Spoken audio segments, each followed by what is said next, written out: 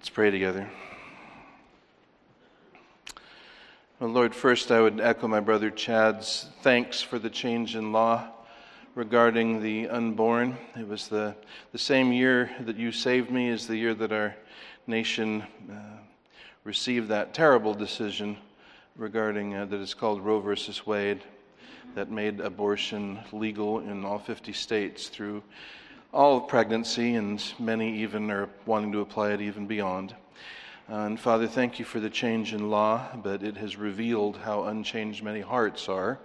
And so I certainly join my voice with Chad's to pray for conversion, for as people are stripped bare, how they stand before you, that people will be turned to you and hear the gospel, see their need of Christ and turn to him. Also echo his prayer of thanks for those who keep the laws, and as we see more and more riots, all the more we need those who will turn them back and those who face our enemies. Daniel, possibly abroad, Rodney at home. We think also of Victoria and pray for your hand of mercy on her. Thank you for them. Now as we turn to today's sermon, Heavenly Father, as Scripture says, with you is the fountain of life. In your light we see light. We come to you now, our life, that we may see by your light. Open our eyes, we pray, that we may see wonderful things out of your law, and move on us and in us by your Spirit, that we might be transformed by what we see. In Jesus' name, amen. Well, as we just read, when we receive the Word of God as it truly is, the Word of God, it changes the way we look at things. We see things as we would not have seen them apart from God's Word. We can think of that in some very signal examples. For instance, you never would have thought, looking at a dried-up old geezer from Ur of the Chaldeans with an infertile wife, you would never have looked at that old man and thought, he is going to be the father of a multitude, like the stars of heavens, the father of a mighty nation. In fact, through him will come the seed in whom all the families of the earth will be blessed. You never would have thought it, but the Word of God shows that truth. You never would have looked at an 80-year-old refugee from Egypt on the run for a murder and thought that he was the man that God would raise up and use to deliver the nation of Israel from Egypt and found the people of God in their own land and write the first 5 books of the Bible. You just never would have thought it. And walking by that extra room, you would never have looked at that feeding trough and seen that infant squalling there and thought, that is God the Son taking on human nature for us and our salvation. You just never would have thought it. The Word of God shows us things we wouldn't see with our naked eyes. And so, likewise, nobody would look at Christians on the earth. Nobody would look at the Christian church. No one would look at this church. No one would look at any of the individuals in this church and think, yes, there are people who will overcome the world. But the Word of God shows us what we wouldn't otherwise see. 1 Corinthians chapter 1, verses 27 through 29, Paul tells us, God has chosen the foolish things of the world here to shame the wise, and God has chosen the weak things of the world to shame the things that are strong, and the base things of the world, and the despised God has chosen, and the things that are not, so that he may abolish the things that are, so that no flesh may boast before God. 1 Corinthians 1, 27 through 29. And again, our theme verse sort of for this series, 1 John 5, 5, who is the one who overcomes the world but he who, though foolish, though weak, though base, though despised, though a non-entity in the eyes of the world, he who believes that Jesus is the Son of God. The Word of God shows us that truth. And we've been studying the stance of an overcomer for a few weeks now, and we've seen in the past weeks, first, that the stance of an overcomer is one of a person seeking the things above, where Christ is seated at the right hand of God, as Colossians 3 says. Seeking with a focused mind, seeking with a forward motion, pressing ahead, growing and deepening, maturing, and seeking with a fervent spirit, zealous serving the Lord. And then last week we saw the stance of an overcomer is of one standing in the midst of a battle. As Ephesians 6 reveals, we're in the midst of a battle, a great war. And we have a goal to stand firm, and we have great dangers motivating us not to want to fall. And we have an outcome that is settled by Jesus. It is assured, it's glorious, and it's on the way. Amen? And so with that in mind, let's look third at what our stance is. The last and third, yes, this is the plan. The last and third aspect, the overcomer's stance is one of spreading the Word of God. Spreading. Roman numeral 3. Spreading the Word of God. So, in seeing what that's about, let's first look at the mandate we have to spread the Word of God, and that's in Matthew 28, verses 18 through 20. We have a mandate. It's not something that was decided by a human committee or come up or evolved sociologically or through the cascade of church history. We have a mandate from Christ himself. In fact, turn there if you would, Matthew 28, and just look at the words with me. The last words in the last chapter of the first gospel. Matthew 28, the resurrected Jesus meets with his apostles. And in his first words, we find the basis for the mandate he's about to give. The basis in verse 18, number 1 in your outline. And Jesus came up and spoke to them, saying, "All authority has been given to me in heaven and on earth." All authority has been given. Now, he's not speaking just of something that's an eternal grant, but something that is granted to him, given to him, as the resurrected servant of the Lord, as one who has submitted himself to the Father's will and taking on human nature in fulfilling the law of God and in submitting himself to death for the sake of his elect, bearing their sins on his body on the cross. This was the Father's will. This is his prayer, "Not my will, but thine be done." This is why he humbled himself to fulfill this will to the point of death on the cross. And it was the Father's promise that as a reward for his fulfilling the Father's will, he would receive, among other things, all authority in heaven and on earth. So this is very important. I'm not just filling time. We need to get this. That the authority Jesus has is his, and it's granted by the Father on the basis of what he's already done. It's not something he's fighting to gain. It's not something he's hoping to gain. It's not something we're going to help him gain. Thank God for that. It's something that has already been given him as a consequence of what he's done. So it's all on him, and it's always true.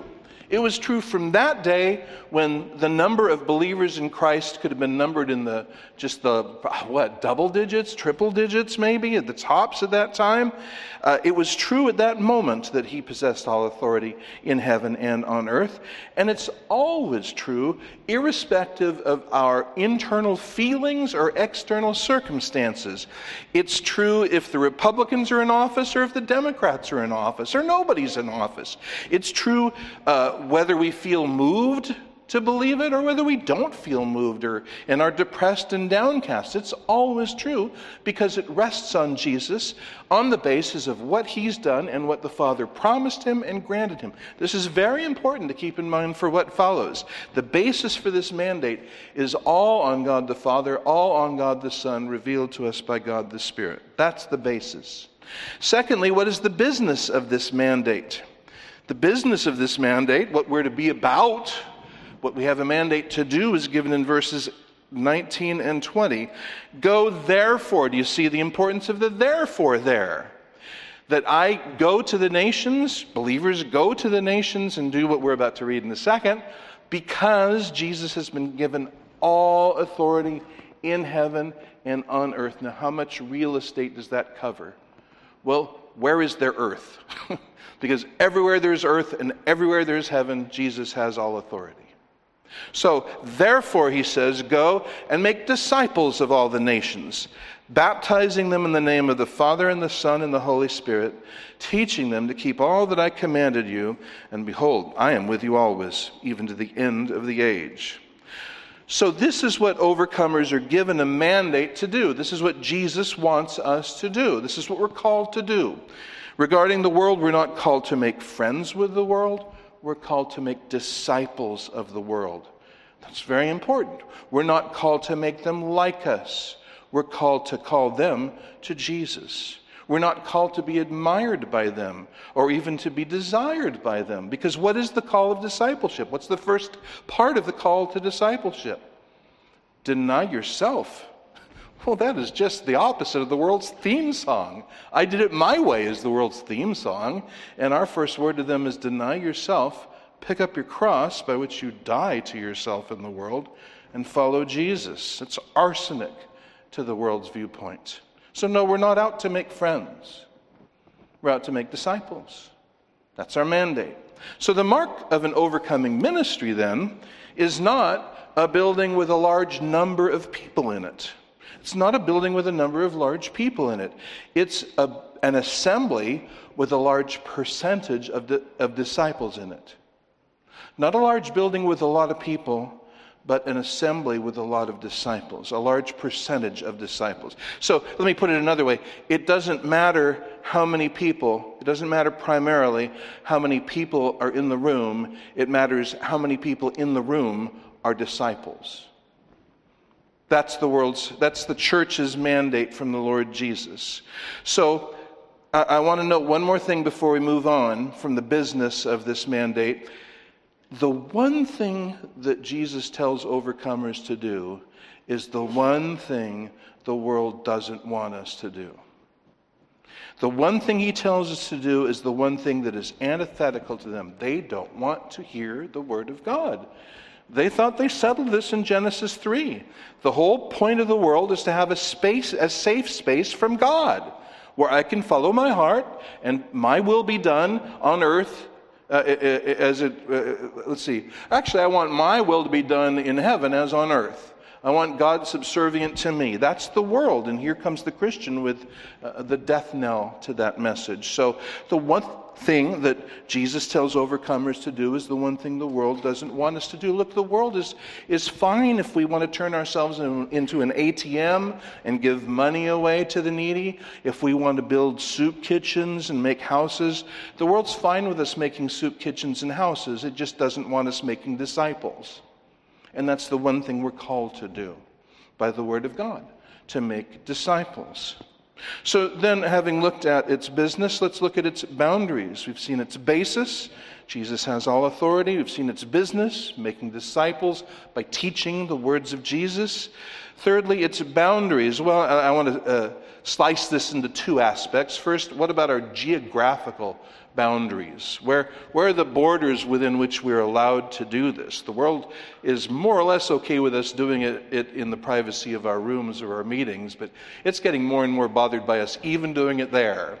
So, according to Jesus, then, what are our boundaries? Well, wherever heaven and earth are, that's the boundaries. So, you're going to draw that map. It's just everywhere where there's heaven and earth. That's where Jesus calls us to go, where there are nations. Abraham Kuyper, the Dutch theologian, said very well, very memorably, he said, "There is not a square inch in the whole domain of our human existence over which Christ, who is sovereign over all, does not cry, 'Mine.'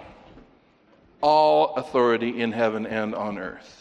So in geography, it's everywhere. That's our boundaries.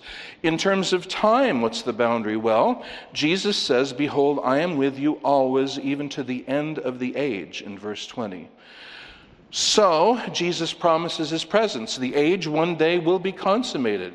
He has gone away. He sits at the right hand of the Father. One day, he will return. So within those brackets, the brackets of his ascension to the right hand of the Father and the bracket of his return to rule and reign, this is our time to be making disciples.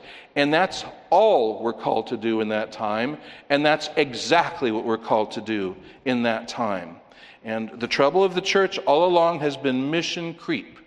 Well, yes, we want to do that, but then this is a good work too, and so is this, and pretty soon it's this, and the original mission is over here. But here's what we're doing. So the Word of God calls us back. During the time when Jesus is at the Father's right hand, it's our job to make disciples. We see fads come and go. We see trends come and go. We see spiritual revivals come and go. But Christ's promise, His mandate, His presence endure without change through that entire period. And that's true today as it was when He spoke it. So the mandate is to disciple all nations on the basis of His authority. The business of discipling the nations, the boundaries, everywhere. All nations, He says. But what are the means of doing that then? How do I do that? Do I pick up a spear and a sword like in the Crusades? Well, not according to the Word of God, I sure don't. Let's look at the means, capital letter B. And generally the means are laid out in 2 Corinthians chapter 10. 2 Corinthians chapter 10. Paul says, "For though we war in the flesh, though we walk in the flesh, we do not war according to the flesh. For the weapons of our warfare are not of the flesh, but divinely powerful for the tearing down of strongholds, as we tear down speculations and every lofty thing raised up against the knowledge of God, and take every thought captive to the obedience of Christ." Now, perhaps I should have asked you to turn there, because I do want to talk about those words a bit. He says we walk in the flesh, but we don't use fleshly means. We don't use fleshly tools in this warfare. Our weapons, he says, are divinely powerful. Literally, the Greek says powerful to God or powerful by God. They're weapons he regards as powerful or weapons he makes powerful. Both those things are true. Weapons for what? For tearing down bricks and concrete and iron? No. They're powerful for the tearing down of strongholds. And what kind of strongholds? He identifies them. Speculations. Every lofty thing raised up against the knowledge of God. Every thought that is disobedient to Christ. So this is where we went astray, is where the weapons of our warfare aim. The thought life, the beliefs, the heart of man. That's what these weapons address. They're not bombs, they're not spears, they're not guns, they're words, they're truths. You see how well this goes with what Jesus said in Matthew 28, right? Make disciples of all nations, doing what? Baptizing and teaching them all that I commanded you. Teaching them to keep all that I commanded you. And so Paul echoes that, saying it's God's word. That is our powerful hammer that crushes the rock of stubborn rebellion against God. Now, this calls to mind an irony, really, when you stop and think about it. We only do the world good when we're the most unlike the world. In fact, we only do the world good by being unlike the world. And many Christians think that today, obviously, think that their way to witness is to tell the world, you go, I'm with you. Jesus gets you. You're fine wherever you are, however you are, whatever you are. Don't change a thing. You're just dandy. Where is that? Nowhere. It's exactly not what we're called. We're given weapons, not cushy pillows and comforters and feather dusters. We're given weapons because they destroy what the world believes and is counting on and relying on. So we only do the world good when we're unlike it, when we tell it what it doesn't want to hear. When we tell the world what it wants to hear, we damn it. And Spurgeon imagines the souls of the lost in hell. When a preacher of a false gospel joins them, he imagines those souls crying out to him and saying, you lied to us. You lied to us. Why didn't you tell us? Why didn't you tell us all was well and that all would be well? Horrible scene. It's not our call. We do the world the most good when we are least like the world and tell it what it doesn't want to hear, but needs to hear. So generally our weapons are these divinely given weapons.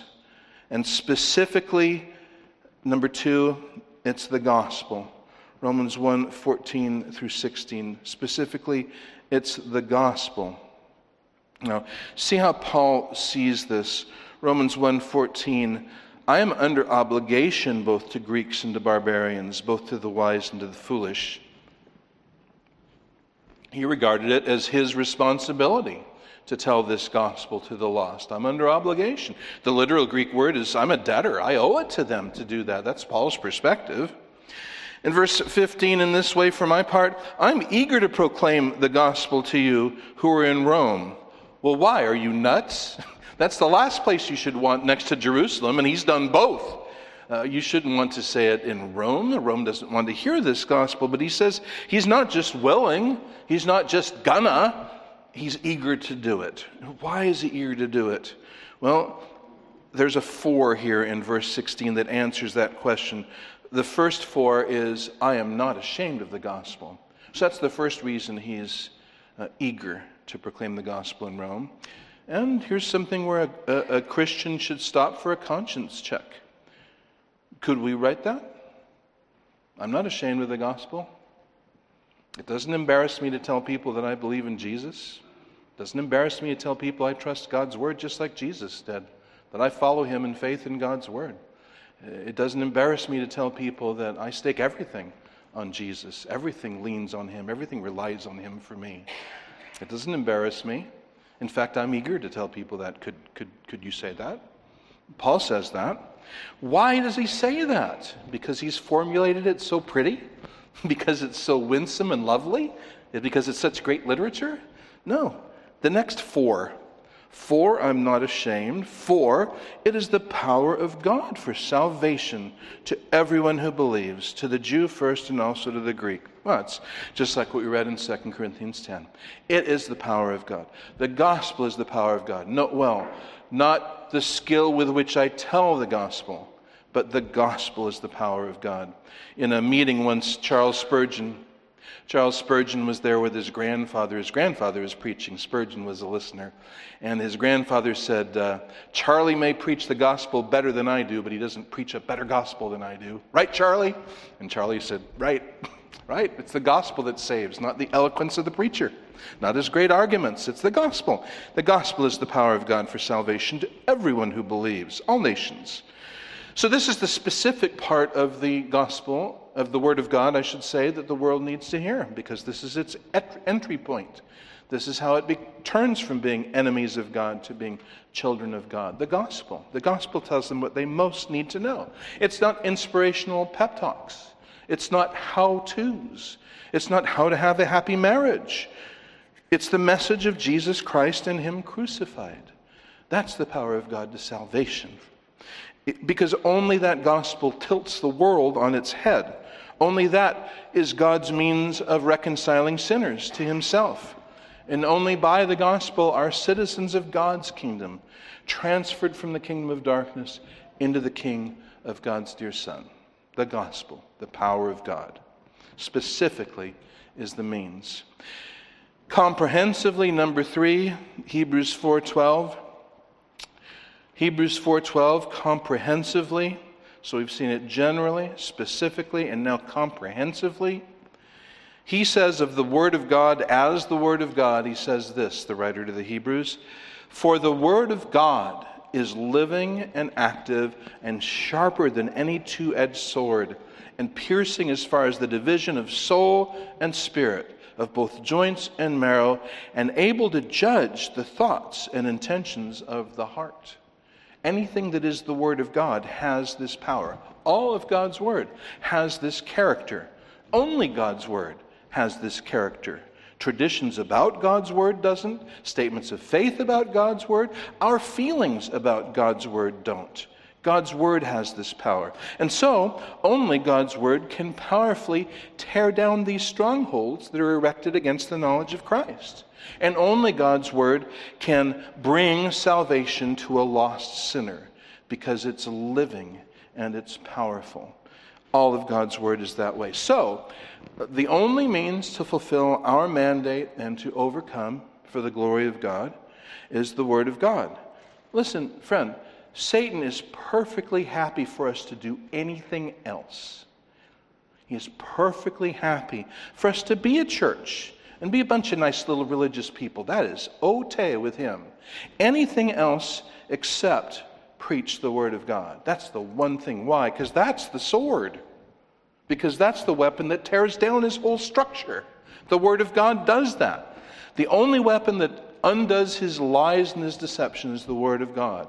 That's God's mandate to us. It's the thing the world doesn't want. It's the thing the world most needs, and the lost people in it. Because remember I said right at the outset, our enemy is not worldlings. Our enemy is the world system. And worldlings are pawns and slaves to it. So we're sent to them with the freeing gospel of God. It's God's power to salvation. It's living, active, and sharp. It can sever the chains by which they're enslaved, but only it. So that's the mandate. That's the means. And now let's talk about the methods. How do we do this? How do we do this? Well, you expect it to be very, very complicated, right? Actually, it's not very, very complicated.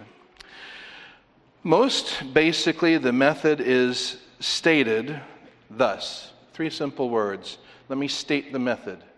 What do we do with the Word of God? 3 words. You say it. There it is. You say it. That's the 3 words. Turn to Proverbs with me. Right around the middle of your Bible, unless you've got a defective Bible. Proverbs, and we're going to look first at chapter 10 and verse 11. Just the first line. Proverbs 10:11. The mouth of the righteous is a fountain of life. And then the second part is, but the mouth of the wicked covers up violence. But we'll focus on line A. The mouth of the righteous is a fountain of life. So he has something that bubbles up life for others. The righteous man. Who's the righteous man? The man who's right with God. How do you get right with God? Genesis 15:6 tells us. Then Abram believed Yahweh, and Yahweh counted it to him for righteousness. Through faith in God's word, I'm right with God. He judges me righteous by the merits of Christ. In the Old Testament, looking forward to Christ. For us, looking back to Christ's sacrifice. But that's the righteous. And the mouth of the righteous is a fountain of life. Why? Because he has such clever ideas? No, because he says the word of God. Because his words are God's words. He learns and he speaks God's word. And so, in a world that is dead and dying, he speaks something that is a fountain of life. But he's got to speak it. That's the thing about a mouth. You keep it closed and there's no fountain. You've got to open it and flow. And what you flow has to be that fountain of life. But the mouth of the righteous can do that. Now turn to chapter 13 and verse 14. Proverbs 13:14. The instruction of the wise, literally the law of the wise, the authoritative instruction. The instruction of the wise is a fountain of life to turn aside from the snares of death.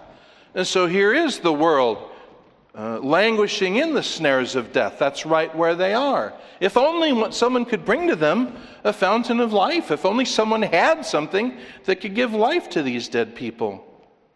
Well, it's our conviction, if we learn God's word, that we have that. God has given us that.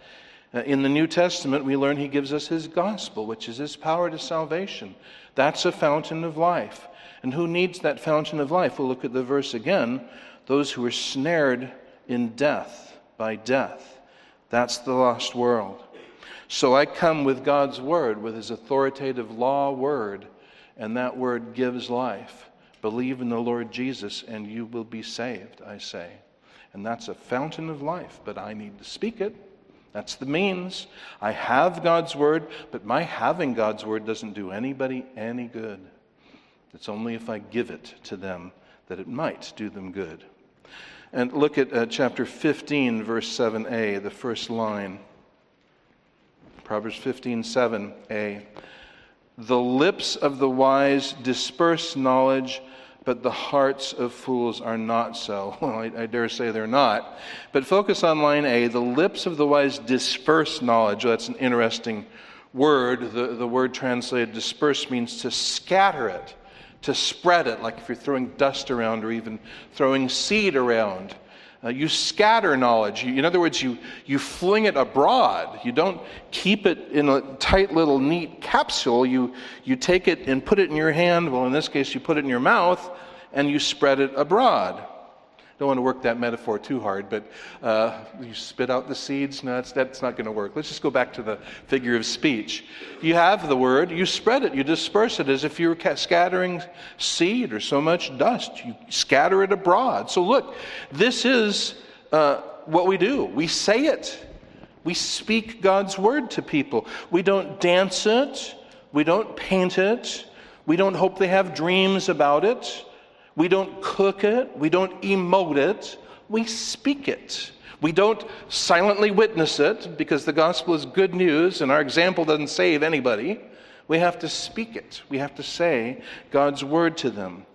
Now, see, that's really good news, isn't it? I mean, it is if you love God and you love your lost neighbor, it's good news, because we don't need huge fancy instruments that we can't afford. We don't need training that we don't have the time for. We don't need specialized things. We just need God's word. It's a word. We know it, we learn it, we say it with our mouths.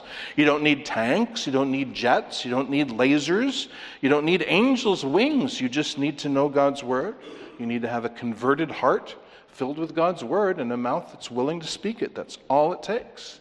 One of the stupidest things ever said, and the wrongest and the most harmful things, despite its seeming profundity, is that the gospel is caught, not taught. No, it's not.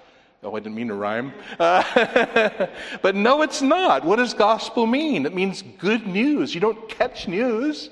Somebody tells you it, you learn it, you hear it, and you believe it or you don't. That's the gospel. It is taught, not caught. And yes, we should back it up with an example, with a life that shows we believe it, but that example is not going to save people. It's the gospel by which God saves people. So don't make this any more complicated than it is. This isn't teaching a seminary course or a graduate course. It's not writing a discourse. It's not writing an article. It's not necessarily writing anything. It's just saying God's word. That very simply is the method. You say it. Can you say stuff? Yes, you can say stuff. Can we say the gospel? Well, that's what an overcomer does if he's carrying out Christ's mandate. He says the gospel. He speaks it. He says it. So that's it simply stated. Let's look at it narrated. In other words, look at a story that tells it. You guys will swear that Phil and I are in collusion the way that Sunday school and the sermons dovetail, but we're not. Just got the same textbook. So number two, then, the method narrated.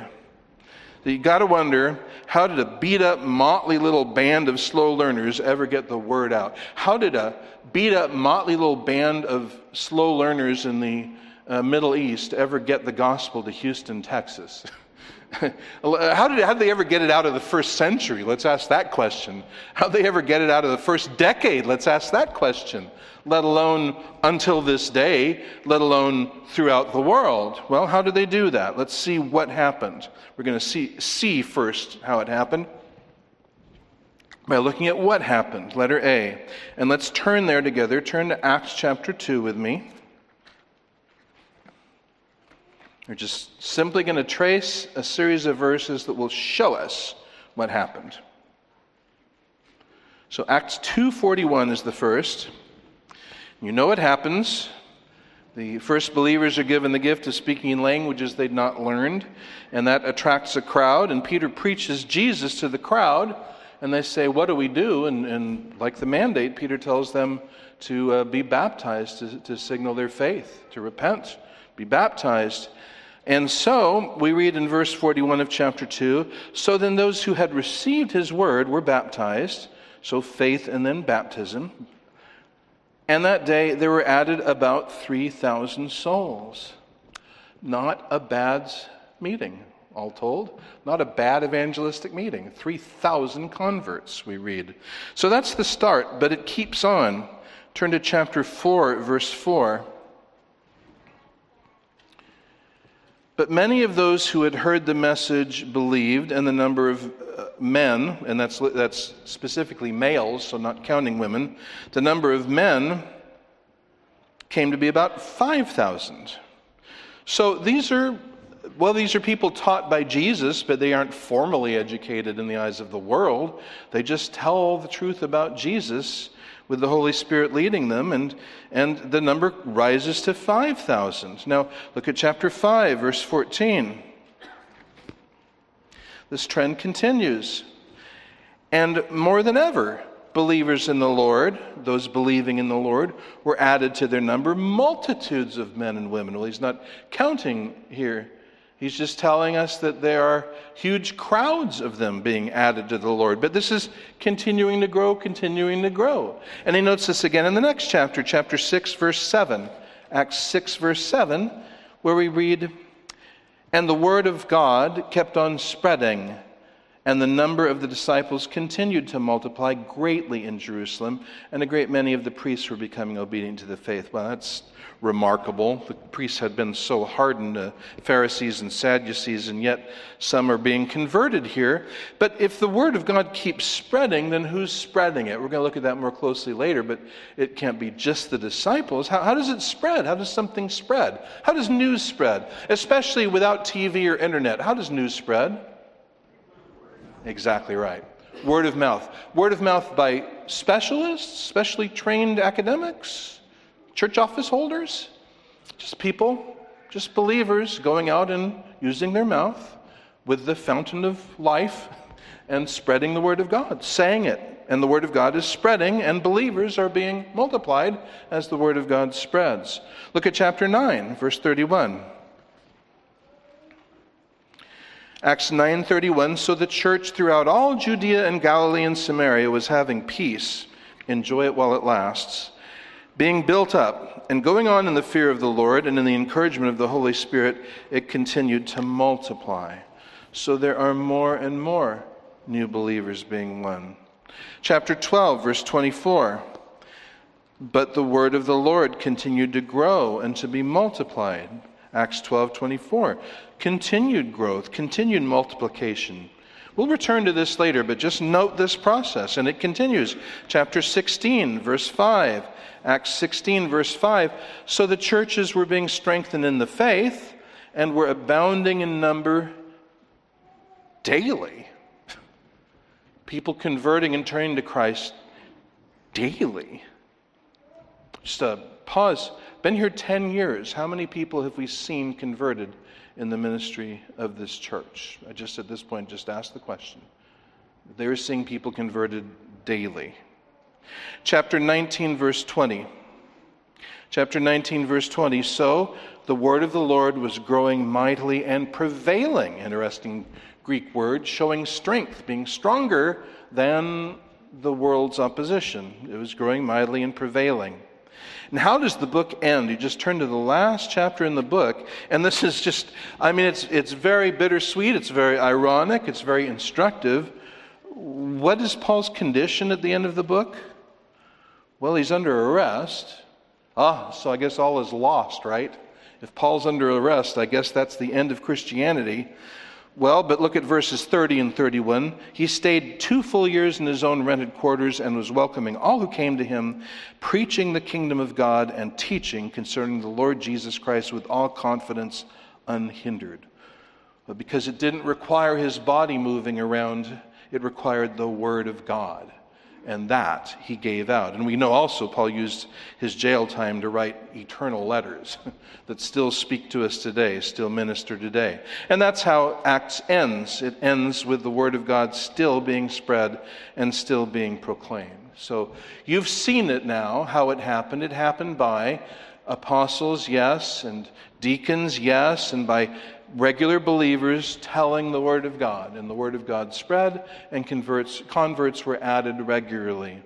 So we've seen that. Now let's think, letter B, let's think, and look a little more closely. Why and how did it happen? We've touched on that, but I want to focus on it a little more closely. Why and how did it happen? Letter B. Well, you know the apostles preached. You know that Peter preached. You know that Paul preached. You know that Stephen, who I take to be a deacon, preached. You know Philip the evangelist preached. Okay. But you know also, and largely, simple garden variety Christians preached. Just plain old Christians preached. Look at Acts chapter 8, verses 1 through 4. Acts chapter 8, verses 1 through 4.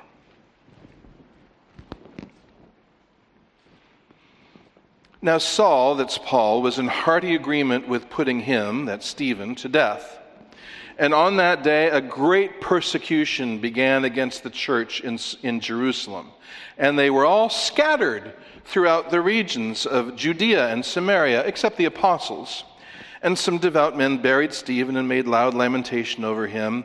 But Saul began ravaging the church, entering house after house, and dragging off men and women. He was delivering them into prison. And he later said that he saw people done to death. So, that's a pretty grim little chunk of Scripture, isn't it? I mean, everything looks bad in this. Stephen's just preached a great sermon, and he's killed. And Saul totally agrees, and Saul is very empowered to be part of a huge persecution that bursts out and scatters people from Jerusalem. So just when you see the church growing in Jerusalem, it's all scattered. There goes the consolidation of power. There goes their base. They're forced out of their familiar territory under persecution. I guess that's the end of the church, isn't it? Oh, but there's verse 4. What happens in verse 4? Therefore, those who had been scattered went about proclaiming the good news of the word. Well, maybe the world's idea didn't work out so well for them, huh? Because the mandate is not make disciples of all nations when conditions seem optimal. It's not make disciples of all nations when you're popular with them, when you're liked, when you're legal even, when the law protects you even. Those are not conditions for fulfilling his mandate, are they? It's just make disciples. He doesn't say make disciples when it's a smooth road and when you're applauded and thanked for it. He just says do it. And in fact, what we see here is, well, indeed, they got resistance. They got heavy resistance. And friend, if they had buckled under that resistance, then you would be lost today and I'd be lost today. The word never would have gotten out. But they didn't. They said, okay, so we're going to do the same thing wherever we go, right? Right, that's exactly what we're going to do. Same thing. And so those who were scattered. Now, who are the ones who were scattered? Well, they're expressly not who. Who stayed in Jerusalem? The apostles. So they're not the specialists. So who's scattered? You and me, us, just plain people, believers. They're scattered. And they're the ones who go proclaiming the gospel. Literally, the Greek says, gospelizing the word, evangelizing the word, preaching the word is good news. Everywhere they go, they spread. And so that's how we read the other verses about the word of God keeps growing and converts keep being added. How did that happen? Well, everywhere believers went, they told people about Jesus. They just told them. They weren't paid to do it, weren't made to do it, they weren't forced to do it. They just did it because they believed. They actually believed. Imagine that. And so they spoke what they believed, like people do. They spoke what they were enthusiastic about, like people do. They spoke what really lit them up, like people do. What they really love, what means the most to them, like people do. And it turns out what means the most to them is the gospel. It's Jesus. So yeah, they talk about Jesus wherever they go. That's instructive, isn't it? Look at chapter 11, verses 19 through 21. Acts 11, 19 through 21. So then, those who were scattered, boy, I see that word again and again, scattered, scattered, scattered. I'm going to return to that in a second.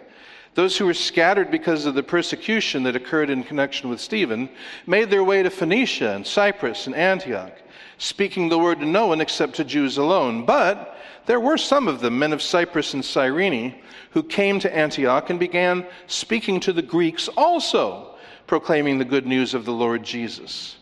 And the hand of the Lord was with them, and a large number who believed turned to the Lord. So these people are scattered, and they're uprooted, they're not in the best of condition, and yet they preach the good news of Jesus Christ. They evangelize, speaking of Jesus, because Jesus is the center of the gospel. And what's that word we see again and again? We see scattered. Scatter, scatter, scatter. Do you remember Proverbs 15:7 that says the lips of the wise disperse, they scatter knowledge. So and what they scatter is a fountain of life. So here the people of God are scattered, and they've got the gospel of Christ, and those scattered people speak it wherever they go. And that's how the gospel spreads, by scattered people scattering the word of God. God scattered his people, and his people scattered the gospel. Like a sower with a sack full of seed. Throw, throw, throw. That's what God's people did. Theologian and evangelist Michael Green, in a book called Evangelism in the Early Church, says this. It's a little lengthy, but it's worth it. It's a good word. He says Christianity was, from its inception, a lay movement. Do you know what that means? Not people lying around. Lay, I guess it wasn't that. A lay movement means it didn't depend on experts and clergy. It didn't depend on a priestly caste. It just was plain people, just regular people like us. Well, some of you were special, but those of us who were plain. Was a lay movement, and so it continued for a remarkably long time. It was laymen and amateur missionaries who traveled along the coastal plain to Phoenicia and over the sea to Cyprus, or struck up north to Antioch. They were evangelists as much as any apostle was, Green writes. They were scattered from their base in Jerusalem, and they went everywhere, spreading the good news, which had brought joy, release, and a new life to themselves. This must have been the informal chattering to friends and chance acquaintances, in homes and in wine shops, on walks and around market stalls. They went everywhere gossiping the gospel. They did it naturally, enthusiastically, and with the conviction of those who are not paid to say that sort of thing. Consequently, they were taken seriously, and the movement spread, notably among the lower classes, as we read in 1 Corinthians 1. So put it all together then. Wise people spread wisdom by opening their mouths and saying what was a fountain of life, the gospel. They just said it. They said it to the people they met. Neighbors, friends, co-workers, acquaintances, passers-by. They said it. And the word is powerful because it's God's word. They're not powerful, but the word is powerful. And they speak the word, and God uses the word because the word is filled with Jesus, who has all authority in heaven and on earth. And God's Spirit uses that gospel message to save sinners by granting faith and repentance to them. So the big thing then, note well, isn't who tells the gospel. The big thing is telling the gospel. You don't need a degree or a church office or special training. You just need to love God and man. You need to know Jesus and the gospel. You need to open your mouth and say it to people. And then God does his work. That's where our responsibility ends. And that's where the power of God can begin. So we have seen, we've thought. Now let's reflect over what we have seen and thought about. Let's reflect. And I'm going to face the elephant in this half-empty room. I guess about half-empty if we were to defrag. If we were to defrag this disc and make everybody sit by each other, I guess the room would be about half-empty. So what is the elephant in this half-empty room? It's why don't we see this happening here? We've read it throughout the book of Acts. Believers added daily, thousands, constantly being added to the Lord, but we don't see it here. I think if you're concerned and involved at all, you've got to ask that question. I haven't uncovered some dirty little secret. You got to wonder that. You got to wonder, why isn't it happening here? We don't see converts added daily. I'm not. How many have we seen in the last 10 years? I asked that question. What do we mostly see? We just mostly see transfers, and I thank God for them. Very happy for them. People who were going to one church who start coming to our church, whether because of a move or something else, but not converts. They're people who are already Christians. How many people are won to the Lord in our ministry? By people telling them others about the gospel, or by hearing the gospel preached in our meetings. Why is that? I'm going to suggest 3 reasons, and they might overlap. 3 reasons why it might be the case that we're not seeing it. I think it's undeniable that we're not seeing it. I'm just asking why. Why? 3 possible reasons to my mind. One possible reason, and it's a very possible reason, is God may simply be judging our generation by withholding his hand. God may simply be judging our generation. That's the first of three. And a scripture you could note down next to that is Matthew 11, 25 and 26, where Jesus and the apostles have preached and preached and preached, and most of the cities don't repent. And Jesus at that time said, I praise you, Father, Lord of heaven and earth, that you've hidden these things from the wise and intelligent. That's what he sees in their failure to repent, that God hid the things of the gospel from them. Yes, Father, for this way was well-pleasing in your sight. And in the chapters that come, he talks about God's judgment on that generation.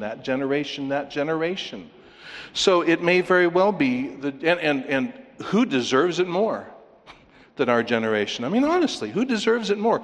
No other nation in the history of the planet has had freer access to the Word of God than we do. Freer access and more freedom to believe it, preach it, and practice it than we have. And what have we done with that? Come to a place where people stand naked in front of a mirror and don't know the significance of what they see. They've gone so far from their Creator and so far into insanity and darkness and lostness because of their proud insistence that it's working just great. This whole thing about rebelling against God is just going fine. This is fine. That's the world's mantra. And so, yeah, God could be judging our generation. That's a possibility. Second possibility, God may be about to break forth in powerful revival. Often it's very dark before light breaks out. So that is a second possibility. I mean, who is one of the worst kings in Judah's history? Ahaz. Ahaz, horrible king. Well, maybe it's because he didn't have very good preaching. Oh, I don't know, Isaiah. You think Isaiah's a pretty good preacher? I'd say Isaiah's a pretty good preacher. He didn't listen to Isaiah. He's a horrible preacher. Who followed him? Hezekiah. Huge revival. Who's another horrible king of Israel? Manasseh. Manasseh was a demonic, awful king.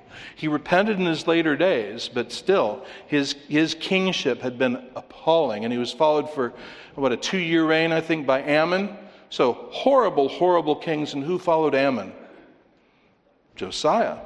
Huge revival under Josiah. And so here in the New Testament, we see Israel saying, away with this one, away with him, crucify him. They turn their back on Jesus. And what did we just read? Thousands converting, people being added. Yes, even though the nation was under judgment, yes, still, people were brought to the Lord by the thousands. So God may be about to break forth. And I pray that he does, and I would urge you to pray that he does. And you say, well, that's two. What's the third possibility? Well, you probably could guess it. Third possibility is just, well, let me ask, are we spreading the word? Is each one of us who regularly attend here telling people regularly about Jesus? Are we sowing lots of seed, lots and lots of seed, like we saw the early church doing? Just gossiping the gospel, chatting, spreading. A word here, a sentence there, a 10-minute chat in the other place, a book given, a tract given, a sermon link sent, whatever. All forms of outreach with the Word of God, and there's a dozen others. So are we doing that? So if we are doing that, and it's true that all of us are diligently evangelizing personally, if that's true and we're not seeing the conversions happen, well, then it's perfectly appropriate for us to wait on God and to pray and ask him to move his hand and in mercy and to begin giving conversions and repentance and to wait trustingly and to keep laboring. But I tell you, friend, and I tell you as a friend, if we're not doing that, then to say, oh, well, I just trust God's sovereign will, that's abominable. That's abominable. What would you think of a father whose family was starving and he doesn't get a job and doesn't work? And you say, why? What's the matter with you? And he says, oh, I'm trusting God to provide. Would you think, my, what a godly man? Or would you think things that probably you don't want to hear coming from the pulpit? Yeah, you'd think that. You would not think well of him. What do you think if you saw a student getting straight Fs, lazy, playing video games all day or whatever, reading books, whatever, fishing, and you ask him, what's your plan here? And he says, I'm just trusting God to provide. Would you think, what a godly young man? Or would you think, you sluggard? I have a few verses to read to you. And what would you say to a church that says, well, we're proud that we're small. We're pure. We're pure, not like the huge churches that preach a false gospel. But all of us are keeping our gospels tightly bottled up and we don't personally evangelize. Would that be godly, or would that be abominable and shameful? Well, we need to ask ourselves, we need to search our hearts, and this is what the Word of God takes us to, because what John says overcomes the world is our faith, believing that Jesus is the Son of God. Our faith rests on God's Word. God's Word is the one weapon we have to move forward, and the one thing we have to give the world, and that's the Word of God. It is His power to salvation, so do we give it? Remember, we've said again and again in this series, being an overcomer doesn't mean just standing pat. It means advancing. And we've seen Jesus calls us to advance by making disciples. And the core of how we make disciples is His Word, His gospel, telling them about that Christ who died and was buried, who rose and ascended, and who has all authority in heaven and on earth, and who is able to save to the uttermost all who draw near to God through Him and through Him alone, because He is the way, the truth, and the life. That's the precious message God has given us. God forbid we keep it to ourselves. And if we do, don't wonder if we don't see converts. Why would they convert if they haven't heard? How can they call on Him who they don't believe in? And how can they believe without a preacher? So, I close with a few wrap-up questions and answers. The world is seeking what? It's seeking itself, its own heart. An overcomer seeks what? He seeks Christ. He seeks the things above where Christ is at the right hand of God. What is the world standing on? It's standing on nothing. It's standing in midair. It's falling and doesn't even know it. What do we stand on? Well, we stand in God's strength on God's word. That's what an overcomer does. And the world insists it has all the answers and it's doing great. What am I called to do? Tell it the truth of God. Tear down strongholds and bring out the Lord Jesus Christ who saves sinners. The world insists I don't have a chance, I'm a loser, I'm going to fail. But what does God say I am? An overcomer. Who is he who overcomes but he who believes that Jesus is the Christ? God says we're overcomers. So where should I speak the gospel of God and of Christ? Well, that depends. What territory belongs to Jesus? All of it. Where should I speak it then? Everywhere I go. Because where does Jesus go with me when I go to speak his word? I am with you always to the end of the age. Amen. Amen. Let's pray. Heavenly Father, we thank you for this, your word and your truth. And indeed, we do experience that it is sharper than a two-edged sword. We pray that you'll be glorified by laying this word to our hearts, to fruit, to your glory, to our blessing. We pray in Jesus' name. Amen.